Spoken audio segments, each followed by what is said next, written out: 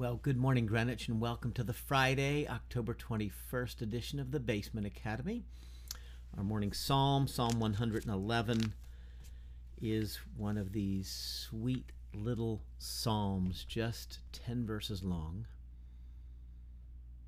Praise the Lord. I will extol the Lord with all my heart in the council of the upright and in the assembly. Great are the works of the Lord. They are pondered by all who delight in them. Glorious and majestic are his deeds, and his righteousness endures forever. He has caused his wonders to be remembered. The Lord is gracious and compassionate. He provides food for those who fear him. He remembers his covenant forever. He has shown his people the power of his works, giving them the lands of other nations. The works of his hands are faithful and just. All his precepts are trustworthy. They are steadfast forever and ever, done in faithfulness and uprightness. He provided redemption for his people. He ordained his covenant forever. Holy and awesome is his name. The fear of the Lord is the beginning of wisdom. All who follow his precepts have good understanding. To him belongs eternal praise. Amen. Love this psalm. It's actually an acrostic. Each of the lines begins with a successive letter of the Hebrew alphabet. So it's 10 verses long. There's 22 letters in the Hebrew alphabet. And so a couple of these have a couple extra lines in them.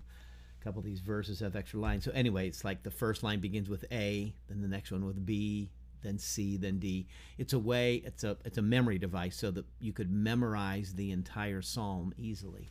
So it's a great little psalm.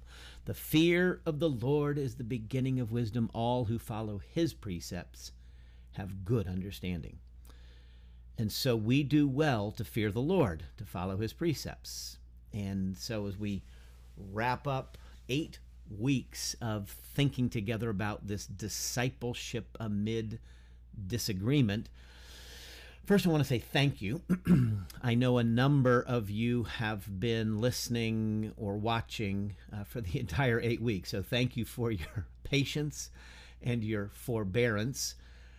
Even when I began the study back in the end of August, I did not actually have a sense of how long it would be. I thought maybe 6 or 7 weeks, and just kind of how each of the individual studies unfolded got us to where we are today.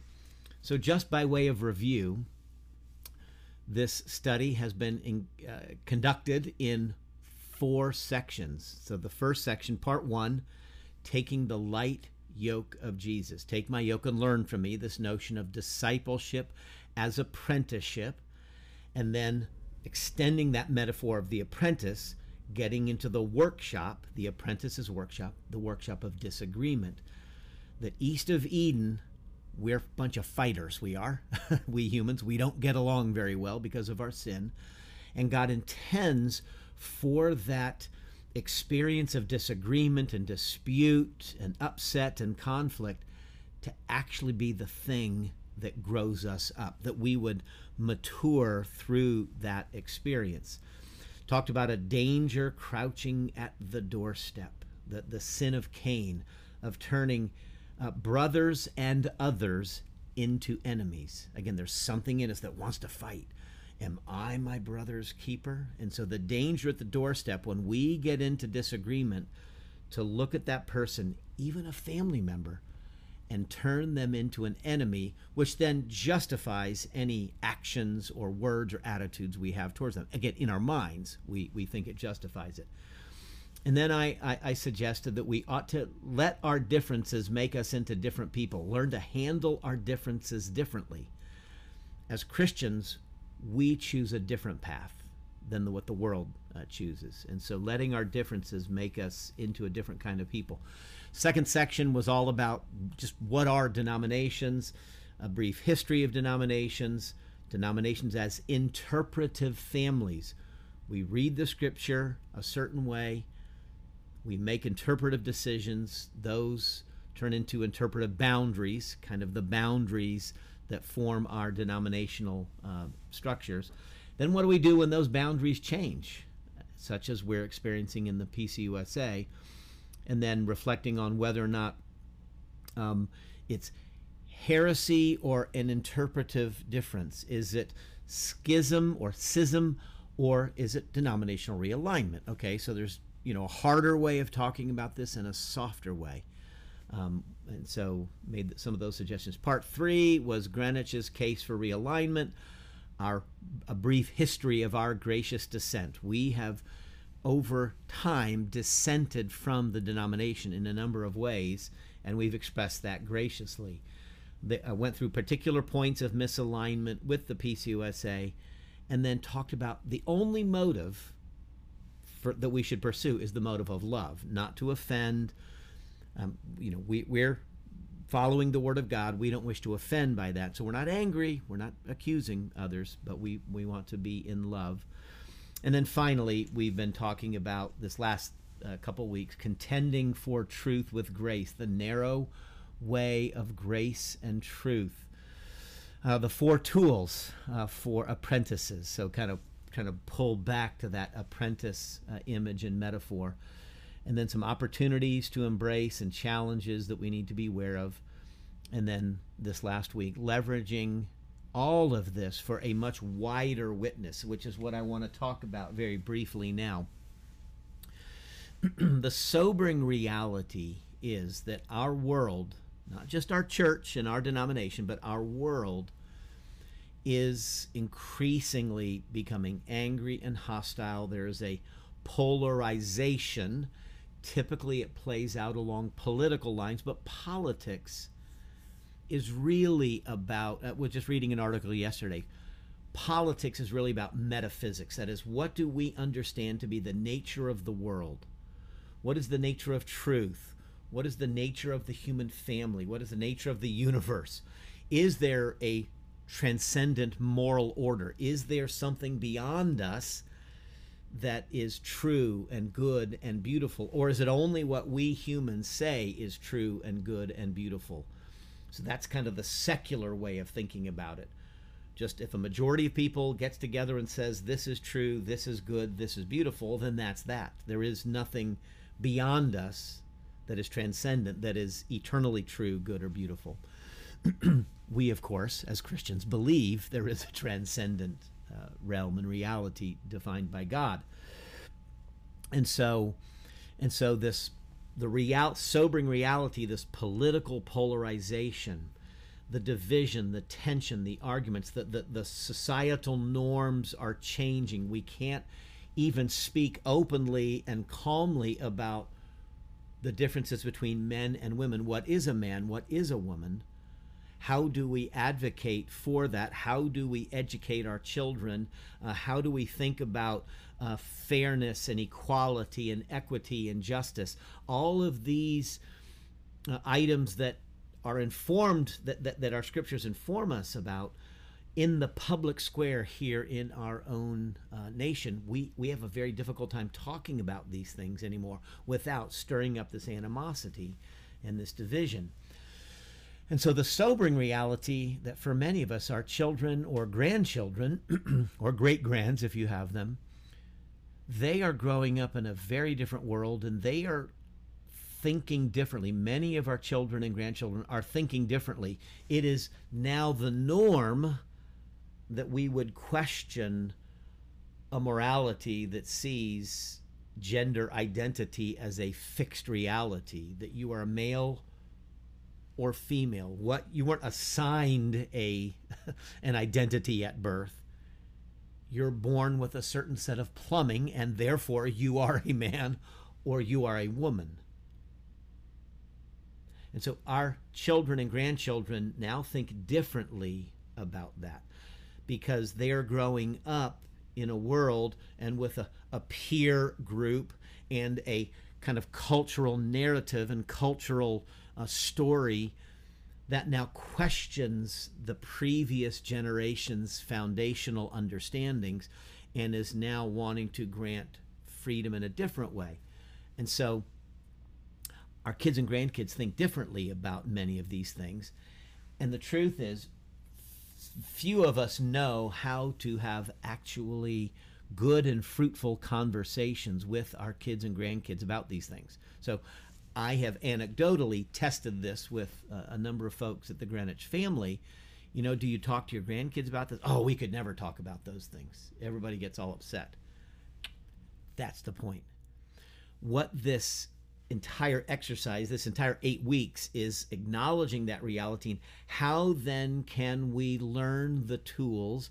How can we learn the disciplines? How can we form the character so that we can engage in fruitful, faithful, honorable conversations with those who disagree with us or with whom we disagree?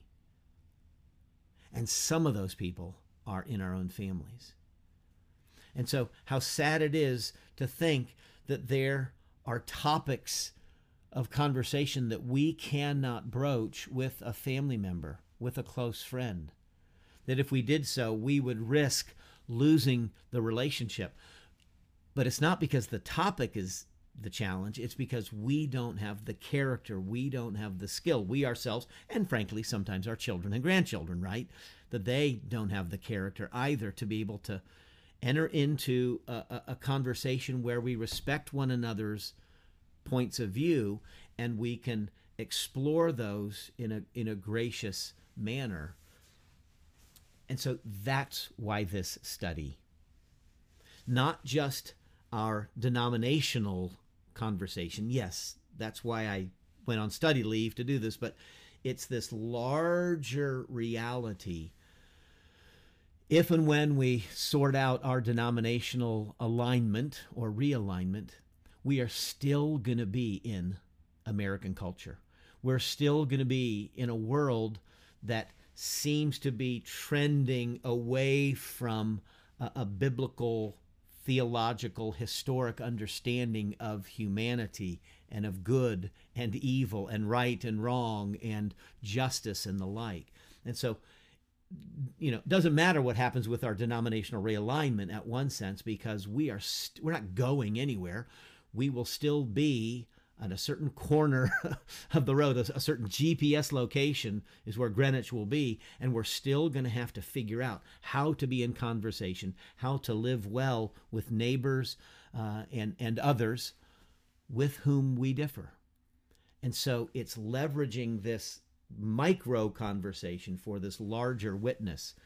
And so let me just wrap up with a reminder of Jesus' words: take my yoke and learn from me. If you're heavy, if you're burdened, if you're weighted down with the cares of the world, with the struggles, the frustrations, the disappointments, the anxieties, the anger and frustration, all of these things that weigh us down, Jesus says, come to me. Take my yoke, harness yourself to me, become my apprentice, right? Learn from me, become my disciple, the mathete. As we yoke ourselves to Jesus, it's not just learning his words, it's learning his ways. It's watching how he lived. For his yoke is easy and his burden is light. It's the yoke of the world that is crushing us. You have to believe these things or else you're going to be canceled. It's the yoke of our anger and frustration. Well, people don't agree with me, and so I don't ever want to talk to them again. These are the yokes that burden us down. The yoke of Jesus is a light and easy yoke. Paul uses some language in 2 Corinthians chapter 10 about taking every thought captive for Christ. It's some pretty strong language. It's militant language, but it's in a spiritual context, right? He says in 2 Corinthians 10, beginning verse 4, the weapons we fight with are not the weapons of the world. See, that's the key. The weapons we fight with are not the weapons of the world. The weapons of the world are the sword, are the ballot box, is power, is money, is status, is influence, it's bullying, it's canceling, it's this physical intimidation. And we will threaten your jobs, and we will threaten relationships, and we will threaten your money, and we will threaten your livelihood if you don't agree with us. These are the weapons of the world. The weapons we fight with are not the weapons of the world. On the contrary, they have divine power to demolish strongholds. Well, what is they? Well, the weapons that we fight with: prayer and persuasive word of God. Prayer and persuasion, these are our weapons. The weapons we fight with are not the weapons of the world. On the contrary, they have divine power to demolish strongholds. Okay, and so this language of demolishing sounds like duking it out, right? So I acknowledge that. We demolish arguments and every pretension that sets itself up against the knowledge of God, and we take captive every thought to make it obedience to Christ. This is a spiritual war. This is not a physical war, so we're not going to intimidate people. We are going to sharpen our minds and soften our tongues. We're going to learn how to articulate and bear witness to our own truth, our own understanding of God's word, our convictions expressed with kindness and compassion.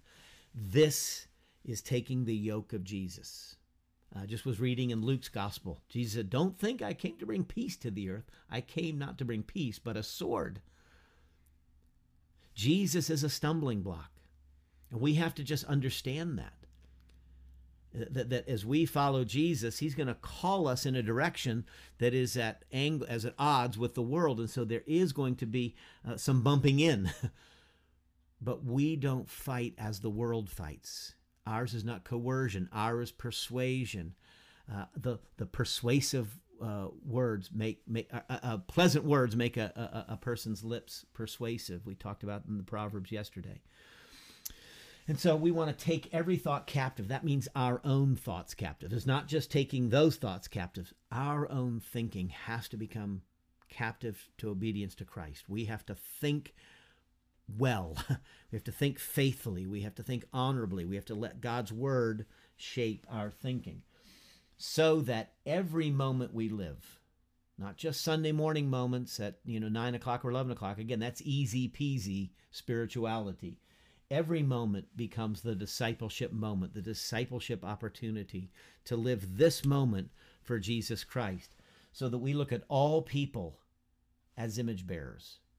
All people, even those who with whom we disagree most vehemently, they still bear the image of God, and so they're worthy of our respect and our honor, and we listen to them. And so all people are image bearers, and our motive for all of this work of engagement and prayer and seeking to persuade, our motive and only motive is love.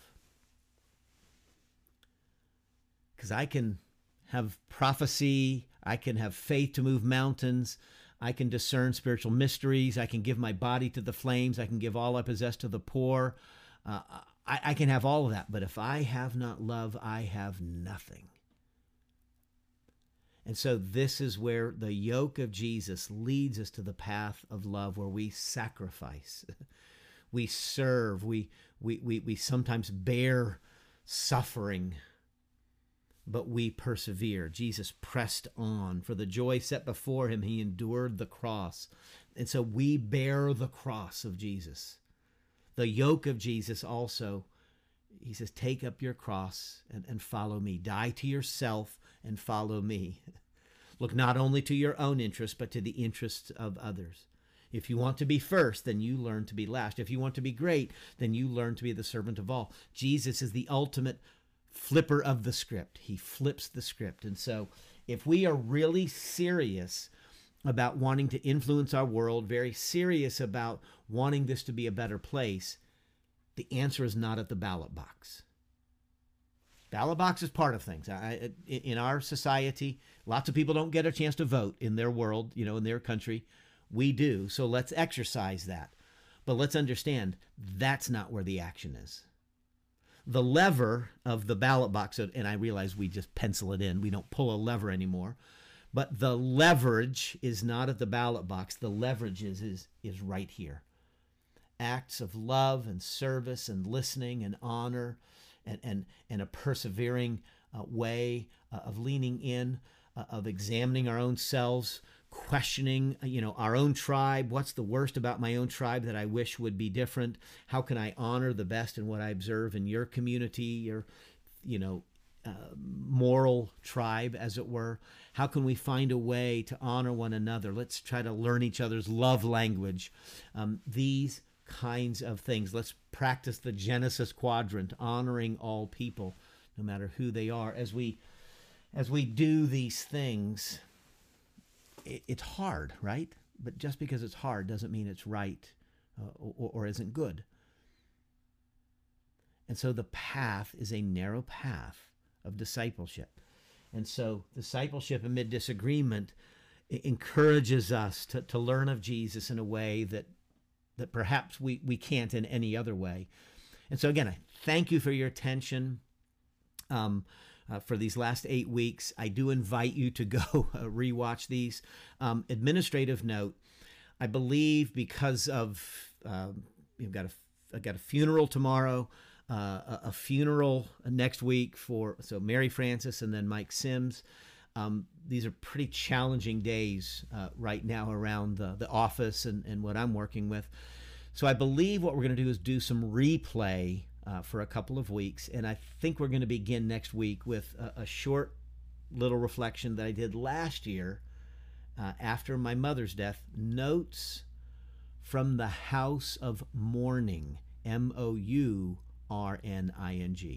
Notes from the House of Mourning, the mourner. And that's a phrase from Ecclesiastes. Probably will go into that Ecclesiastes study, which takes another couple weeks. So it might be about the next 3 weeks we're on replay, but it'll be purposeful. Allow me to catch my breath after a 8-week study here, and also to work through the challenges of next week. So thank you. Let's take a moment to pray, and let's get out there and follow Jesus. Lord, thank you for these 8 weeks. So much has happened in our lives, in our world, since we've begun this study. But most, we ask that in these 8 weeks that we've become different people. We've become closer to Jesus and have found ourselves bearing his yoke more easily. And thank you for that light and easy yoke. Help us to learn of him as we go forward into this world. And so, Father, hear our prayer that we might become more like Jesus. And we offer this prayer because he taught us to pray together, saying, Our Father, who art in heaven, hallowed be thy name. Thy kingdom come, and thy will be done on earth as it is in heaven. Give us this day our daily bread, and forgive us our debts as we forgive our debtors. And lead us not into temptation, but deliver us from evil. For thine is the kingdom and the power and the glory forever. Amen. Well, may you find and know the light and easy yoke of Jesus, and may you grow to know him this day and forevermore. Amen.